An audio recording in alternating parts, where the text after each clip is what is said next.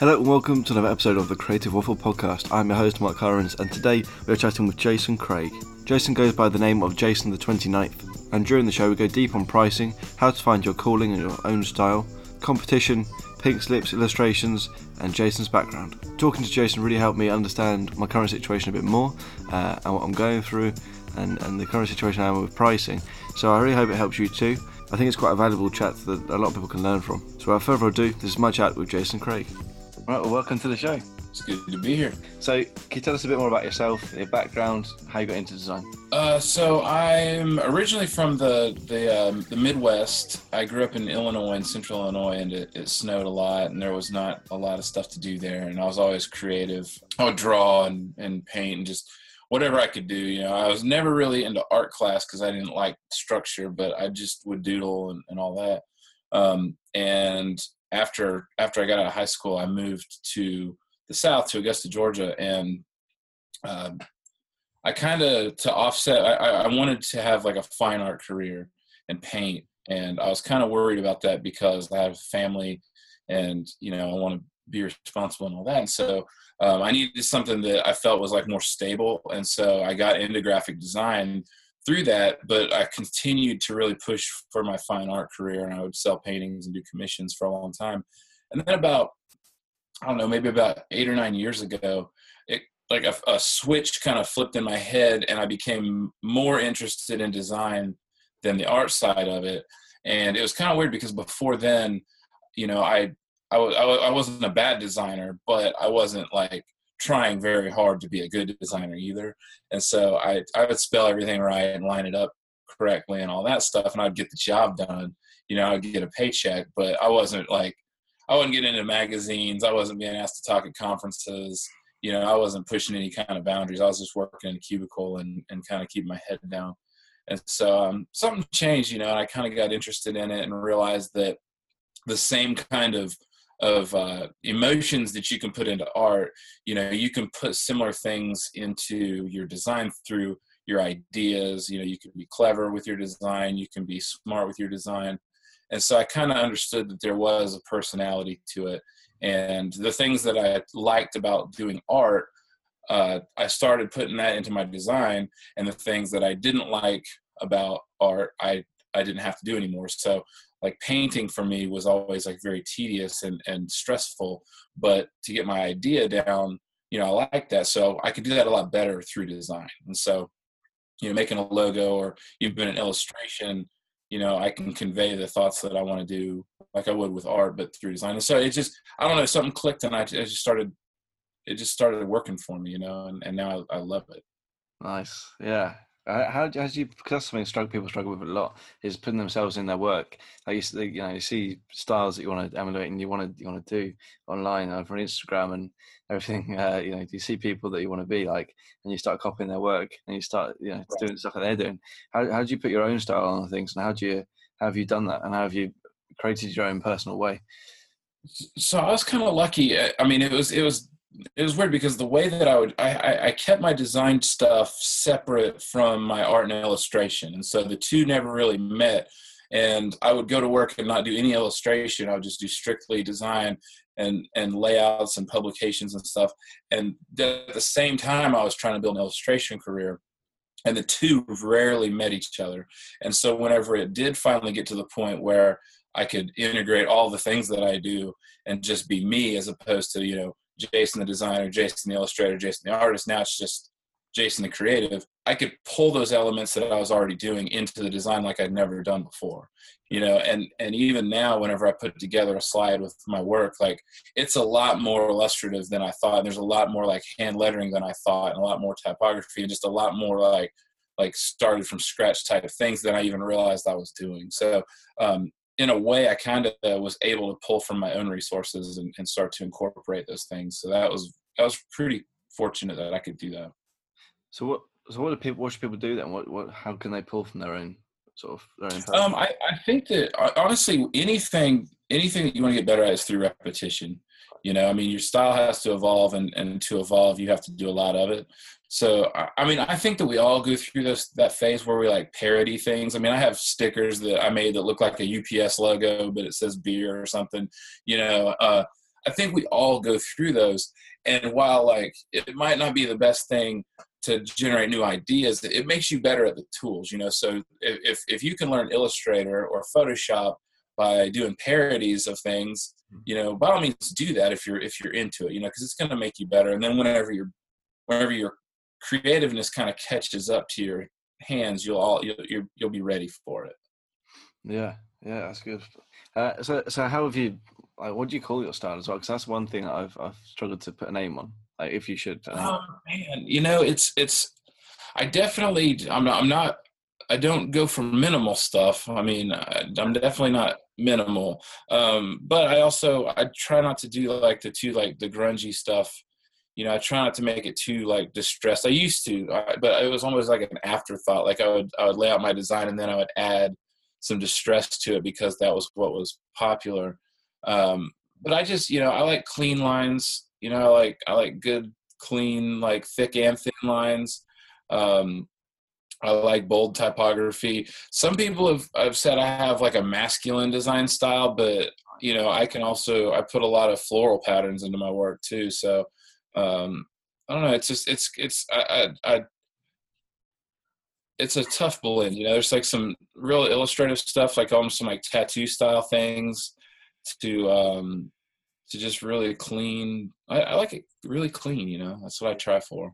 No, I like the illustration stuff. I feel like it's a bit slightly on the retro side, like a funky retro. I like that. It's a lot. It's like it is perfect for tattoos as well. I think I might have to contact you later on about this. Oh yeah. Do you ever use like a graphics tablet or like an iPad or something? So I've started in the past year. I've been using Procreate and an iPad, and I really like it. I had a lot of people whenever they became affordable and people were getting them. I'd go to conferences and they'd show them to me, and they'd be like, "I got this, and I thought of you." And then eventually, I was just constantly getting people, especially on Instagram, that were just sending me a message, and they're like, "Do you have this yet?" It's like as soon as I got this, I thought of you, and so I went out and got one, and like, man, not only do I love it, but like it paid for itself almost immediately. Like I wish I'd have got it sooner. So, I make all my own brushes for it. I've downloaded people's brushes, but I don't really understand them. So I just make my own. But yeah, I love it. And it doesn't replace everything, because it's still like the thought behind what you do is what's important.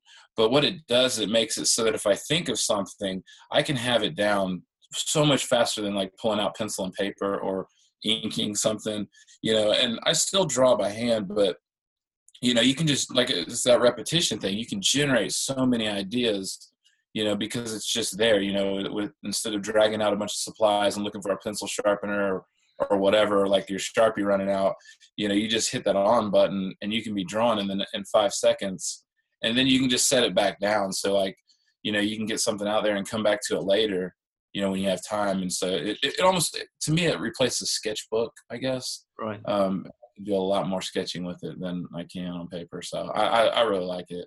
Yeah, and it's endless as well. Like I've been talking to a lot of people about getting one. I think it may enhance my sort of illustration side. Is that what's helped you a bit more? Now you've got this, you're saying you can do more sketches. Right. I would say if you already draw, get one. Right. I mean, I know designers that don't draw very much, and I don't necessarily think that it'll make you a better drawer per se, because it doesn't do a lot of work for you. It does make it quicker, but it doesn't accentuate what you're doing. Because to me, it's so true to form. That's why I like it. Whenever I draw with that, I can dial it in so it looks just like if I was drawing with the pencil I use. Yeah. So that's why, and I still use the same technique. I'll like lay down a layer of pencil and then I'll ink on top of that and then ink on top of that, just like I would, with a light table and vellum or anything else that I draw with. So that's really why I like it.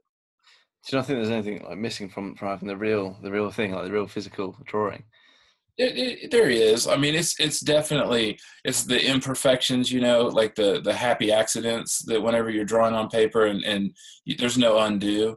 And so sometimes you draw something you didn't intend to, and you have to make the best of it. And some of the best work comes from that. So you definitely, because you have that undo, there's no chance of anything getting better than you ever intended it to be. Whereas with paper or any raw material, sometimes, you accidentally make things better than they could have been. Yeah, that's a good point. Talking of learning and making mistakes and carrying on, a lot of things the young designers, especially myself, I'm struggling with at the moment is pricing. And I heard you talk to Diane Gibbs on her podcast about this, and I'd like to know a bit more if you want to share it, like about how you went from how you developed your pricing strategy and like talking about value-based pricing you mentioned on the podcast. Yeah. So a lot of time, right now I feel is like a really great time for designers because I mean, people will pay for good design. They'll pay for good work. And you just have to be willing to come out and charge them for it, and it's kind of funny to say that. Designers we do a disservice because everybody kind of knows what a plumber should cost and kind of what a mechanic should cost. But because designers don't talk about what they charge, then the people that are hiring us, if they talk to 5 designers, they're going to get 5 different prices. And so those people all know what they can get away with, but we don't. We don't know what the other 4 guys are charging. And so we're at a disadvantage.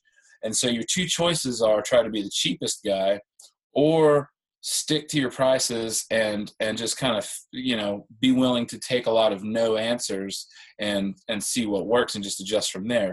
For the longest time, I would do stuff for just next to nothing. And as I kind of got a little bit smarter and better at it, prices went up. And then I kind of got my price into a model where, if I'm going to actually do this for a living, this is how much I need to make. This isn't a hobby. This is a job. And, I should get paid X, and so the way that I do it, I know how much it takes for me to live and I know how much I want to make and I kind of price it in there. But I had a situation where my prices were too low. And so I was attracting a lot of the kind of work that I didn't want to do. And a lot of it was like, I was getting calls from like lawyers and doctors' offices and realtors, like the stuff that, none of us are going to put on Instagram. And so I didn't know how to get out of doing that stuff without just saying no, because I wasn't getting a lot of other stuff. It's like those people were calling me nonstop, but it wasn't like I was just getting a huge variety. It was like this one area was calling me. And so I raised up my prices. And what happened was, those calls quit coming because all of a sudden my prices were out of their range. And then some opportunities did come up to where, it was the kind of stuff that I wanted to do and they were willing to pay for it. And because I got that first job at that next price point, then I got the next one and the next one. And so I wasn't bogged down, making a trifold brochure that I didn't want to make. And so whenever the poster gig came up, I was like, oh, I'm too busy. Sorry, I can't do it. I was ready for it. And that just kind of snowballed into the kind of work that I want to do. And so since about, I guess somewhere around the beginning or end of like 2016, 2017, like I've been very selective about the work that I've been doing.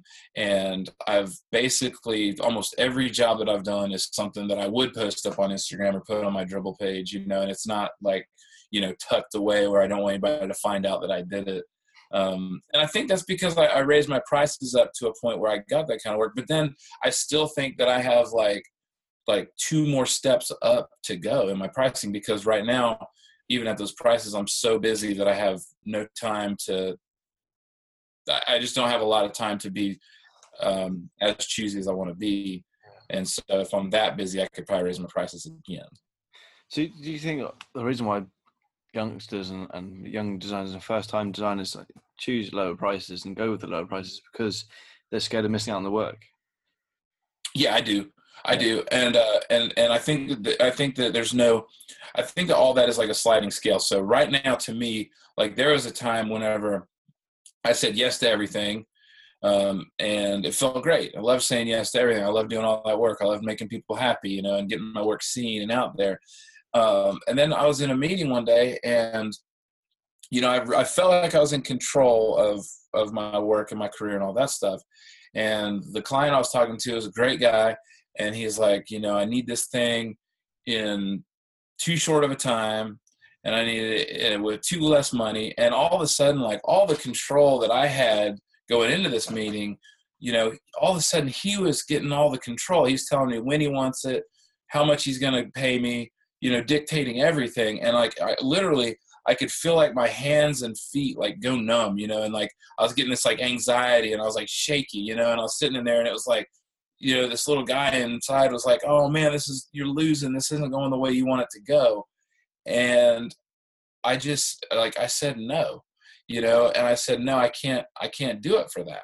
I can't do any of that, And it was crazy because, like, it was like, how like on The Grinch, Who Stole Christmas, like his heart grew like 10 sizes. It was like that. Like everything came back. Like all of a sudden, like there was no anxiety, and all of a sudden, like the whole thing shifted from him being in control to me being back in control. And it's not like it's a big sacrifice, because he wasn't going to give me that much money anyway, and he wasn't gonna let me do a great job with it, as rushed as it was. And so saying no at that point made a lot of sense. And then I was able to refer him to somebody else who really needed that money and really needed to get some work quick, and so it all worked out. I didn't just leave him hanging, but it showed me that not every single job is a fit. Even if it's something you've done before, the next time the circumstances might change, your circumstances change, your interests change, and so it might not be a fit next time. There was a time, if somebody would have offered me $500 for a logo in 5 days, I would have felt like angels had just came from heaven, because there was a time where like I was struggling and was like eating at Burger King every day because I didn't have any money, and an extra $500, I would have probably bragged about that to everybody, and so it just depends on where you're at, and how comfortable you are, I guess, and how much more work you plan on getting and all that stuff. But it has to make sense to you. So if you're young, I would definitely, if you're going to say no to things, I would say that's because you already have other work to do. But if you have nothing to do, especially if you have no money, I would definitely say yes, because, you got to take short steps and take care of yourself short term before you can get comfortable thinking long term. You can't just start out thinking long term, I don't think. So as part of the process then, you sort of have to go through that bit where you're saying yes to everything. You have to sort of maybe take it on the chin a little bit.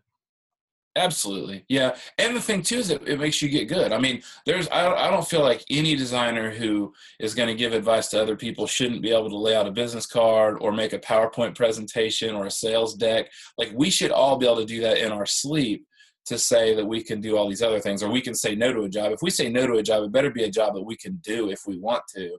You don't say no to a job, I'm not going to lay out your catalog because you really just can't do it.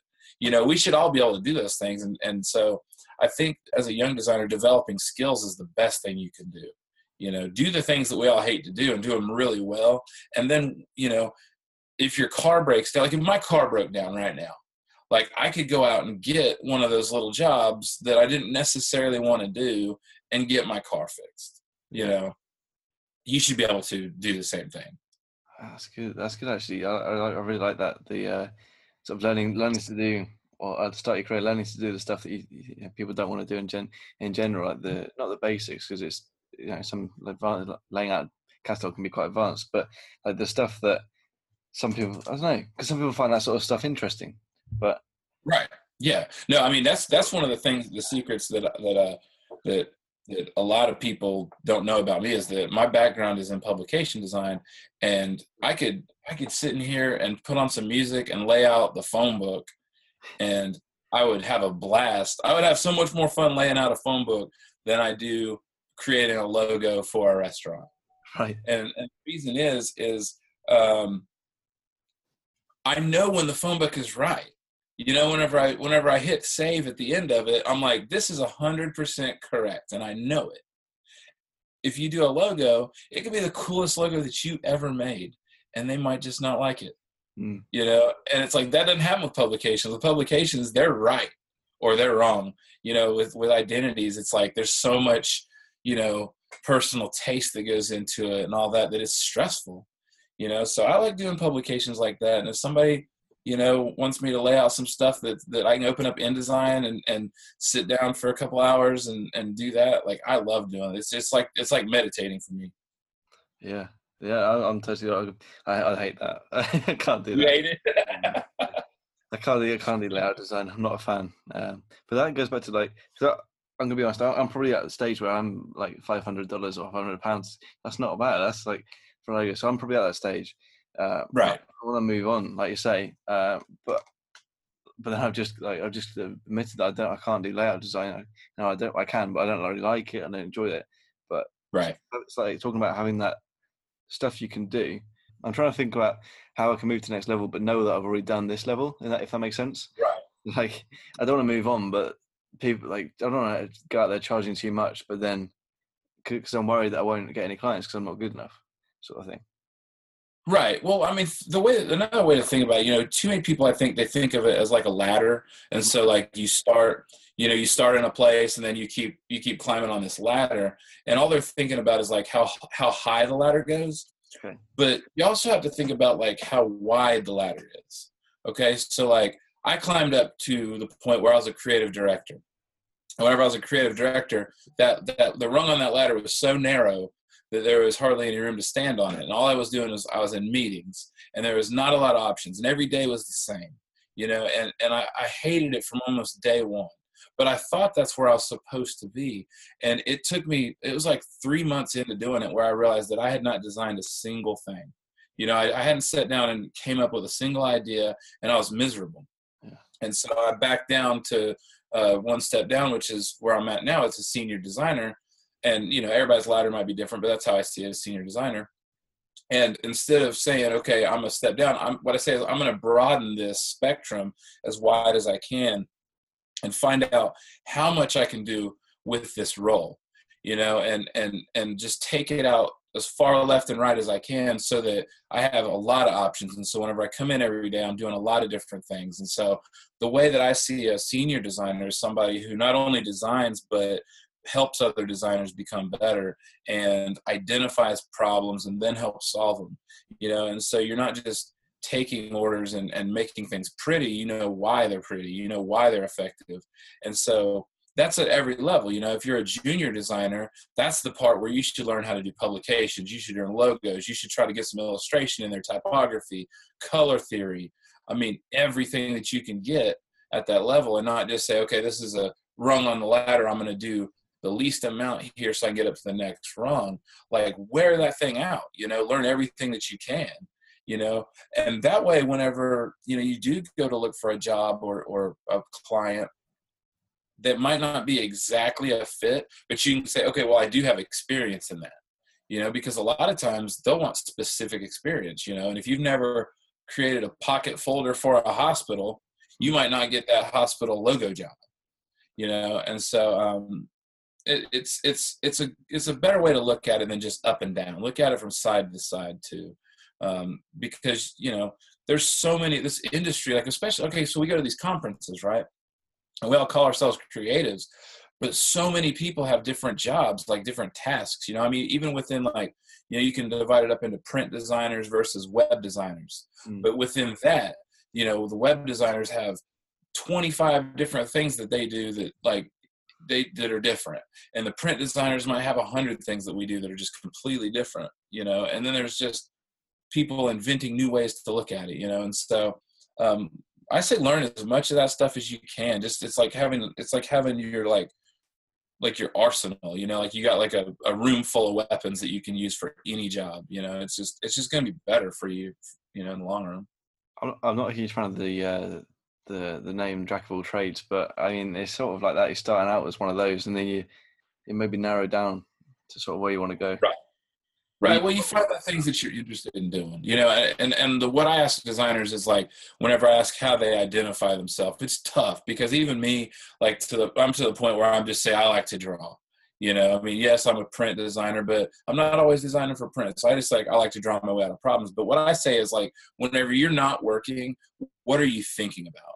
Are you thinking about websites? Are you thinking about logos? Are you thinking about drawing? Because whatever you're thinking about in your downtime is probably the thing that you should be pursuing in your on time, if Yeah. that makes sense.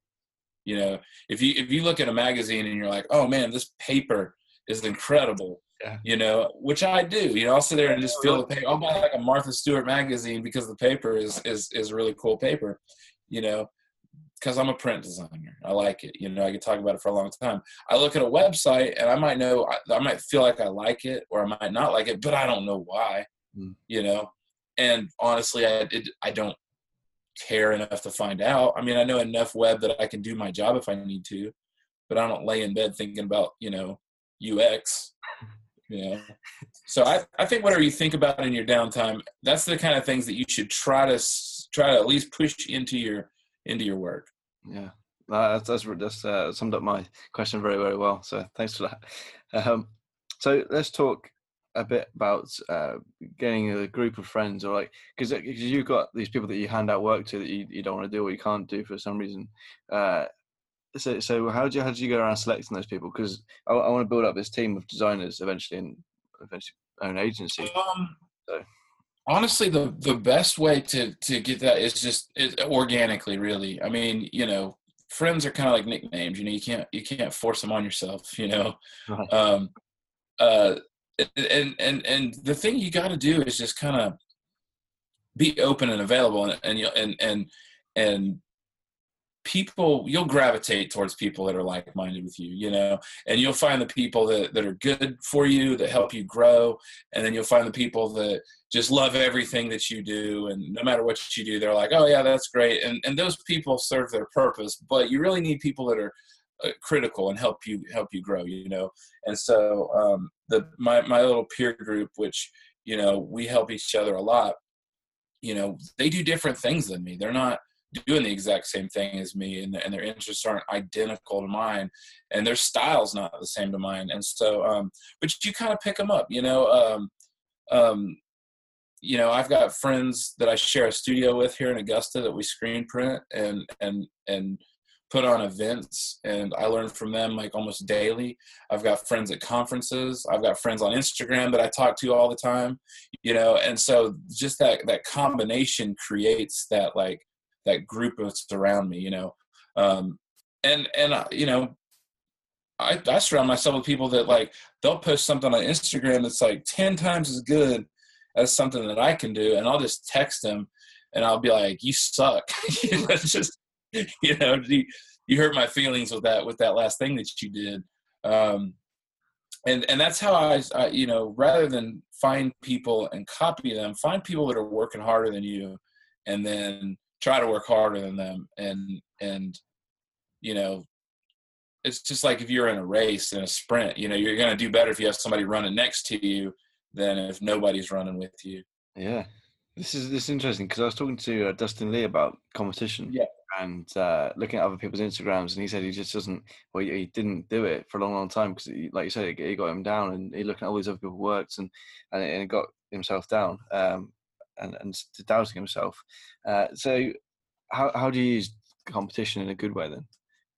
Well, you know, you brought up Dustin, and he does some stuff where he looks for, I think he looks for like gaps and tries to fill them, you know. And so that's like a great example. Like I took my buddy Justin to Creative South the first year that he went to like around to all the merch tables and was looking at all the people's stuff, you know, and everybody had these awesome enamel pins and great t-shirts and great prints, you know, that this is the coolest stuff ever.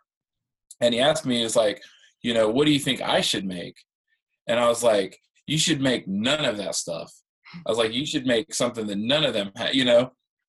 And he really thought about it for a long time. And the stuff that he makes is different than anything that you'll see. And that's the way that I am. Like the stuff that I have is way different than the stuff other people have. I'm not saying it's better, you know, but I'm not trying to make the best enamel pin, because every day somebody makes a pin that blows my mind. You know, like every day somebody comes up with a reference that it takes me back to like 4th grade. Yeah. And I'm like, that is the most clever thing ever, you know? And so I can't compete with that. And even if I did win that battle, you only win it for like a day, you know? And so, so I try to do things that are just different, you know, and present them in a different way. And it works for me, you know? I mean, some people can just make 1,000 pins and do that, or patches, or whatever it is, but that's the way that, like, I look at competition. I look at it like, I like to see what people are doing. I think it's part of all of our jobs to know what is popular, not just trending design wise, but I mean, we should know when somebody makes a Kardashians reference, we should at least know what that is, because we don't want to be out of touch, because the work that we do at the end of the day is consumed by the general public. And if the general public likes to go to Olive Garden and watch the Kardashians, then somehow or another, our work needs to relate to those people too. And so we should know about it. You can't be ignorant of your audience. And so, that I'm always mindful of what people are doing, and not to copy them, but just to see where that bar's set. Yeah. Yeah, I think it's good using. I think it's good to use these other people as like, inspiration and a drive to get you going. Yeah, drive.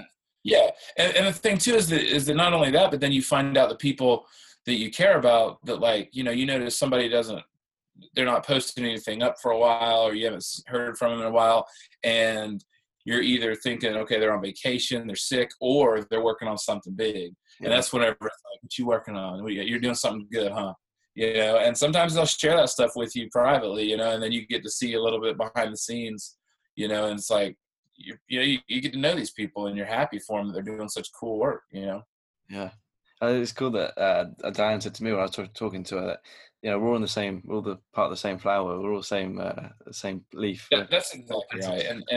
And really, there was a time where I didn't feel that way. I felt like there, if you want to be a designer, and I want to be a designer, I got to chop your head off to make sure that you never take any work from me, and that was my mindset for a long time. I mean, that's a lot of people's mindset, but there are so many opportunities. There are so many people out there that are trying to, build their dream, whether it be like a restaurant or a clothing line or whatever.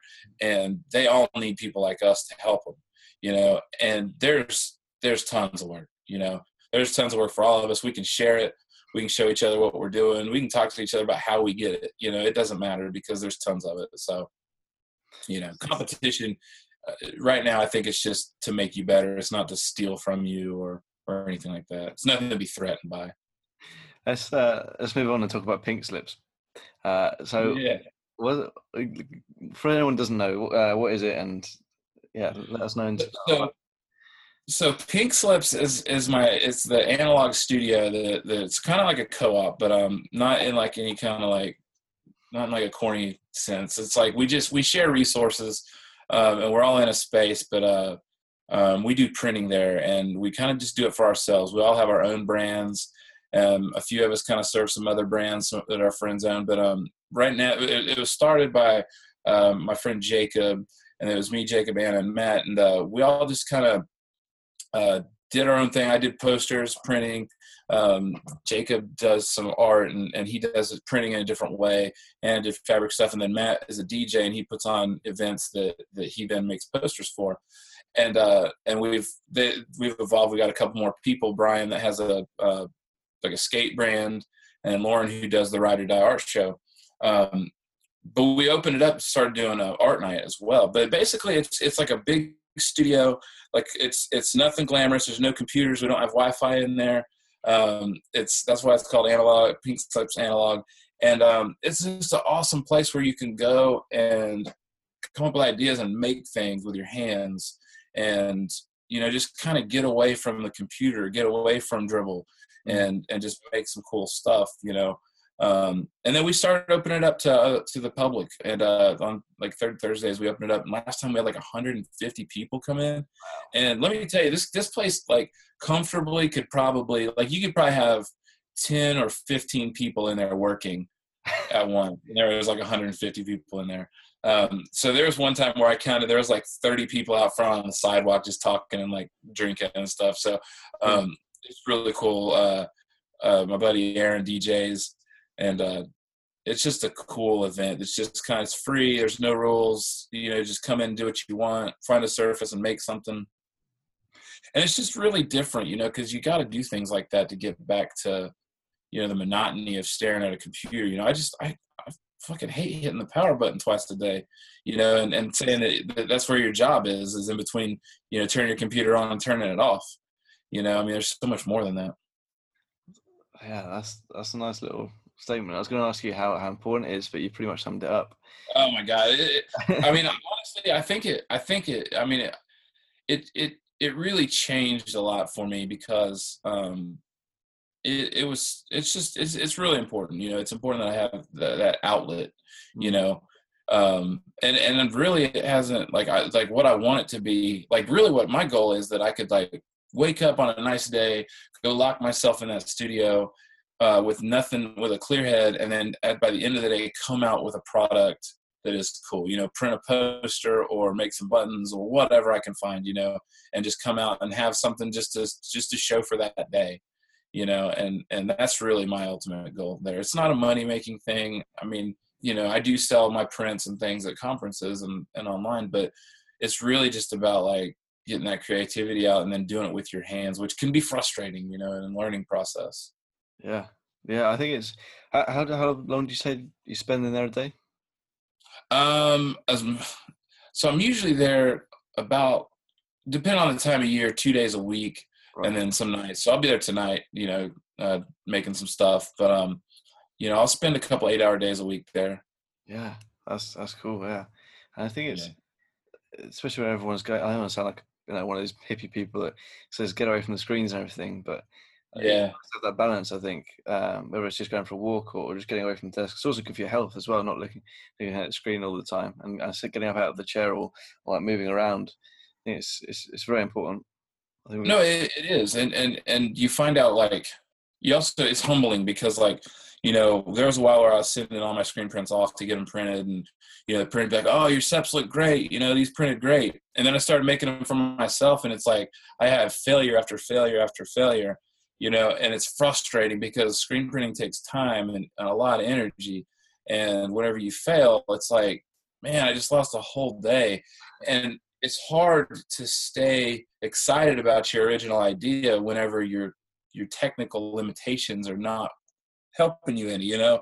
yeah, And so sometimes it'll be like you just want to throw the stuff down and walk away from it, you know, but you kind of push through it and figure something out, and then you learn from it, you know? So the first designs that I did in there were super ambitious, you know, they had a lot of color, they had a lot of, you know, registration, and I've become a better designer because I know whenever I go to print things, my limitations. And so I know how much harder it's going to be if I do 3 colors versus 2, or, you know, if I don't consider my paper choice that I'm buying. And that's the other thing too, is like all the money that I invest in it is my money, you know? And so I own 100% of my work at that point. I'm not being hired by a client or paid by somebody else. And so it's very liberating, you know, and it is very powerful to pay for your own failures, you know, after a while. yeah. That's cool. I like the way you look at that. I'm gonna have to sort something out over here. Be cool to get something. Be cool. I mean, I'm not in London, but I'm sure there'll be something similar in London. Yeah, I'll think about Yeah, I it. mean, you know, get into a space where you can just make some stuff, even if it's not like your thing, you know, just make some stuff. Yeah, Just go. I was thinking whilst you're saying that, I made because the podcast is called Creative Waffle. I made like a golden waffle. And Yeah. it's like a proper. It's like an actual waffle we can buy at a supermarket. I painted it in PVC glue, so it sort of sealed it all up. Yeah. Sprayed it gold, and I can't find it. I think it's going a bit mouldy now though. So I don't know about that. Probably should throw it away and get a new one. Yeah. Uh, It's a good way to learn, though. I mean, that's the thing. It's like, you know, you get that undo button and you get addicted to it, and then, you know, you make something out here in the real world, and you learn a lot faster. I made an iMac out of toast once. Nice. Yeah, that was for a school project. So that was cool. Actually, for my, I don't know if you haven't got GCSEs over there, but it's like for our end of school like qualification as part of that. Right. It's like a fully like full sized iMac out of like cooked toast. Nice. That's awesome. Yeah, I really want to do something like that again now. Yeah, after Yeah. just do something, just start. Yeah, that's all. I mean, even if it's just like on the back burner, like something you pick up while you're saving files or something, you know. I mean, I know people that buy like Lego kits, and they reward themselves. Like, when I get done with this project, I'm gonna build this thing out of Legos. I mean, just To me, that's awesome. And I found out how expensive Legos are. But They are, yeah, these days.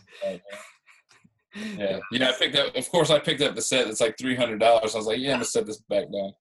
Yeah, don't drop it. Yeah. That's cool. Yeah, that's actually Lego's a good one, because it's you just sort of you're following instructions, or you can just figure it out yourself. It's quite a relaxing thing to do as well. Yeah. Like you can see the progression, obviously, which is cool. What's some of the biggest lessons you've learned whilst going out on your own and doing it for yourself? The biggest lesson I've learned, and I kind of knew this, is that like if I stop, if I stop like pushing the ball forward, that it doesn't move. If I'm not actually working, then work isn't getting done. And so I kind of got a lot of rules that I follow whenever I'm my boss, and I found that I'm the biggest asshole boss I've ever had. And so, like, a lot of people say their boss is mean. I've had some mean bosses and some super nice bosses, but definitely whenever I am my own boss, I'm the meanest one. And so, every day I'm on time for work. Whenever it's just me, I'm dressed for work. I don't day drink whenever I'm working for myself. So, like, a lot of places I've worked, you're allowed to drink while you work if you want to, and I don't do that for a lot of reasons. And then the biggest one is just understand the value of my time. And so whenever I'm working, I'm not, watching TV or, looking at YouTube videos. Like, every hour that I can spend actually producing something I'm proud of is, one step closer to being able to do that just all the time, and so it's kind of like, to me, if I was working here by myself and I'm watching, Rick and Morty instead of working, it's kind of like cheating at solitaire. I mean, nobody cares. There's not a grown-up that's going to smack you for it, but you're not any better for it, And so really realizing that my time is valuable to me is the biggest thing that I've learned. And I don't want to waste it, I mean, there's like a lot of times, like, if I'm saving something and it takes a long time, I'll turn and work on sketches over here while that's saving, So I'm just, really trying to stay on it. Yeah, that's cool. It's good to be strict to yourself as well. Otherwise, you end up like doing what I did at the start of the year. So I had like 6 months where I gave myself a bit of time to do this Blue Design stuff and the podcast and things. And then I eventually realized I'm not getting as much money as I would like. I'm not getting any clients. So I decided to get a proper job and get head quotes there. There's nothing wrong with that. I mean, that's the thing too, is like, I know a lot of people, they say, oh, just do your own thing, do what makes you happy and all that stuff. Yeah. But I mean, I've had bosses that, gave me $5,000 raises, and that's like $100 a week, and so that's life-changing. And, to say that you don't need a boss, well, that's just to say that you don't need somebody that could potentially change your life, and I don't think that that's going to be true all the time, and so I don't think just being on your own is for everybody, and I'm not I have a job, I work for a music festival, and I love it, and it keeps me tied into the community and lets me do work that people see, and it gives me consistent work that I can do, and so, and I have great coworkers that are all dedicated, so it's great. And plus you need to be around people, I mean, it's like, a lot of times at Pink Slips, like, we're not there at the same time, and if we are, we're working, and then whenever I'm here in my office here, it's just me, and so it's always good to have, just somebody to, I don't even know, just occupy the same space as, I think human interaction is, like you say, it's a very, very important thing. Unless you're really like your own company and you don't like other people. Right. I think it's a very, very healthy thing to have, is if people. It definitely is. I mean, plus just, sometimes you get trapped in these, down these rabbit holes of kind of like toiling, where you're just trying to like beat your head against the wall trying to get a project done, and sometimes all you need is like another perspective, and just be like, hold something up and show it to somebody and be like, does this suck? And they're like, no, this is great, and or vice versa. Sometimes you think something's great and it's not good, and it was really like something that's way off of your artboard somewhere that's got something to it that's just somebody else needs to look at and see. Yeah, that's cool. All right, the last 3 questions I ask everyone. First of all, what's your best purchase under $100? Best purchase under $100. Let's see, ever or recently? Like, yeah, both. both. Okay. Yeah. Let's see. I bought a CD player. I bought a Pioneer stereo for my first car that cost $99, and I probably wore that out. So most of my like high school life was probably based around my music, and so that was probably an important one early on. But recently, let's see, best purchase under $100. I'm gonna have to say, goodness, all these black hats that I wear, probably. I don't know if you can see, but I have like I have just these black hats like hanging up everywhere. Oh wow, yeah. So, yeah, so I that's probably the most important thing for me now. Is my best purchases these hats I keep buying. Awesome. I don't know if that's a good answer, and we'll go with it. We've had loads of different answers to this. We've had backpacks, we've had sketchbooks, plane tickets. It's been really interesting to see what people say to that. Yeah. What's your best bit of advice to creatives? Just stick with it. There's going to be good times and bad times, and the good times give you stuff to brag about and to strive for, and the bad times give you things to learn. And sometimes it feels like there's a lot more bad times than good times, and the secret is that there probably are a lot more just middle of the road boring times, because we are not rock stars. And even if we are rock stars, that's rock stars are on stage for a minute and then the rest are traveling around and doing whatever. It's the same thing, strive for those peaks, but don't think that just because you like reach one mountaintop means that you're just going to live up on that mountain. A lot of times it takes a lot of work to get to those things and to find those opportunities, or have those opportunities find you. So just stick with it, and try to make today better than yesterday. As corny as that sounds, really that's all you can do, because I've been doing this for 20 years. And if I thought 20 years ago that I would be doing what I'm doing today the way I'm doing it, there's no way I would have believed it. It's crazy. I get to travel all over the world. I have 3 different places I can work for all different people. I've been in magazines, I get awards, I get to go to conferences, I get to do all these things. And it's because I've just tried to make today better than yesterday. I didn't find a secret formula. I didn't buy some magic beans or anything like that. I'm just trying to make each day better than one before, and accepting that it's okay when they're not. That's awesome. Yeah, that's really cool. Finally, how do you want to be remembered? Man, I want to be remembered. I don't want people to be surprised that I was right about things whenever I'm gone. Let's see. I want to be remembered. The fact that I'd be remembered is really what I hope for. I don't want to be remembered as boring. I grew up in the Midwest where I didn't feel like I fit in. I didn't feel like there's a lot of opportunities, and I didn't really have a lot of people that inspired me directly. And so I think if there's some people out there that they could say, I was able to do this because of him, or, he inspired me to do better, I think that would be okay with me. Obviously, like, I want my family to be happy with me, but I think really, if I made a difference in a couple people's lives, for the better, then I'll be okay with that. Awesome. Well, thanks very much for being on the podcast. Yeah, man, this is awesome. Thank you for doing this. This is cool. Where can people find you and say hello to you and contact you? Instagram is the best. I have a Twitter handle and all that, and I have Facebook, but I use Instagram, and it's at Jason the 29th. So yeah, follow me on there, and I try to stay active on there. I post work. I post some cool.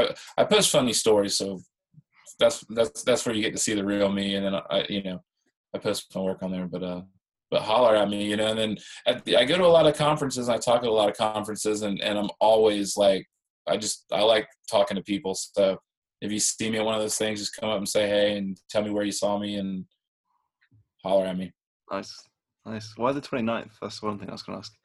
So this one's kind of funny. So like, it's like this combination. So there's like Friday the 13th with Jason. And so I'm real superstitious. So I'm not a big fan of Friday the 13th, but 29 was like my number in sports. But it all comes back to whenever I was in school in like the mid 90s, and they like showed us the internet, and the teacher was showing us how we could set up our email. And I had this concern that like, I was like, I don't want to just go with Jason Craig at, hotbot.com or whatever it is, because like, I was afraid I was like going to waste it. Like if I use Jason Craig then, that like later on in life, like it wouldn't be available or something, Right.